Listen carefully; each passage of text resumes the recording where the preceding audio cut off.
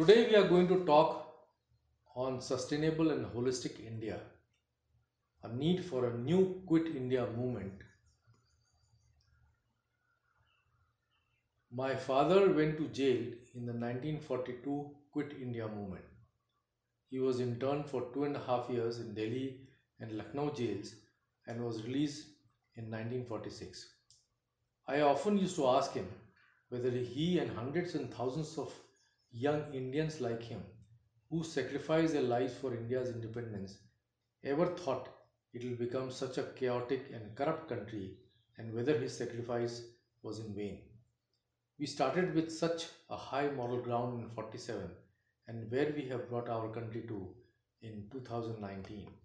He used to fumble with answer and was clueless about it.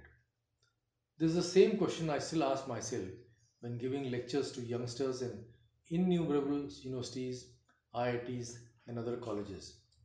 Yet these youngsters are the future of our country and we should educate and inspire them to do better.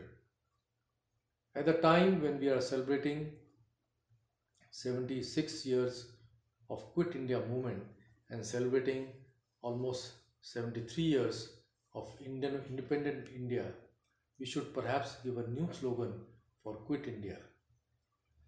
Just like the original Quit India movement was to banish Britishers from India, so the new slogan should be Banish from India poverty, hunger, hatred, and violence. Freedom from these will be the true independence for our country. How can we achieve this? Not by slogans or posters or Twitter, but by solid hard work for changing India from bottom up. Poverty can be reduced drastically by creating wealth from the land. When 55% of India's population is dependent on farming, it is important that we focus very intensively on agriculture and improving the lot of farmers. In the last 4 5 years, a lot of farmers have really decayed and have become really bad. Our leaders have done a great injustice to the Indian farmers. Some of the poorest in rural population are farmers.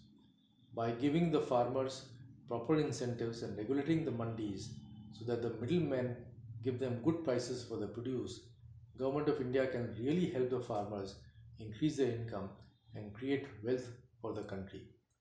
Our survival depends upon eating food and not nuts and bolts of software. Proper farming policy and its implementation can be the real game changer for the country and can be the biggest industry.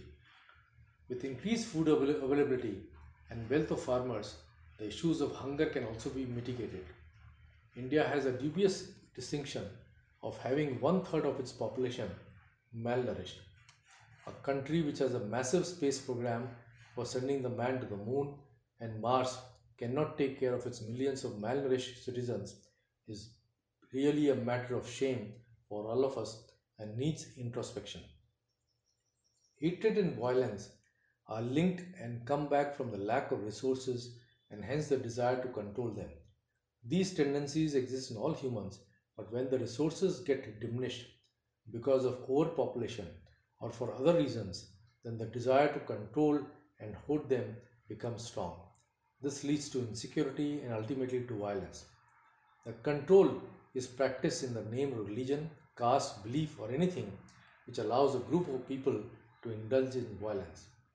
Spirituality can reduce insecurity and helps us in becoming tolerant to others' points of view and hence less violent. With increased wealth of the country because of excellent farming, this tendency of control and hatred can be further reduced and checked.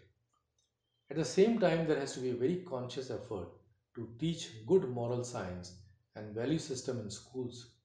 Without the students right from the school getting proper guidance on how to become good citizens, all the above solutions will not work. Complete overhauling of schooling system, which presently is based on simply passing exams, needs to be done.